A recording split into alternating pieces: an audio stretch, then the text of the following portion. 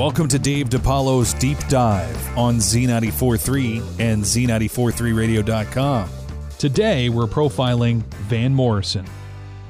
Hailing from Northern Ireland, Sir George Ivan Van Morrison is one cool guy. As a teenager in the 50s, he played just about any instrument he could get his hands on, including a guitar, keyboards, saxophone, and harmonica. Then there's his distinctive raspy voice.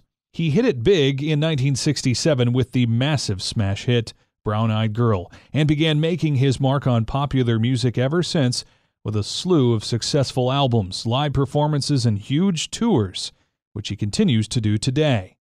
Before Van Morrison hit it big, he spent most of the time before creating his own material in mastering his ability to play other people's successful songs as covers. Though he had success performing covers, he actually did have relative success writing the garage band classic Gloria. Ironically, other people and bands have had more success covering the song, including The Doors, AC/DC, and Patti Smith, to name a few. Moondance, one of his biggest album successes, was actually performed ad-lib, which means there were no musical notations, no guides for the other musicians to go by. Van Morrison simply told his session players to follow him and don't get in the way. And perhaps the most interesting fact about Van Morrison was his love of Farrah Fawcett's work. The feeling was mutual, actually, as Farrah was a big fan of his.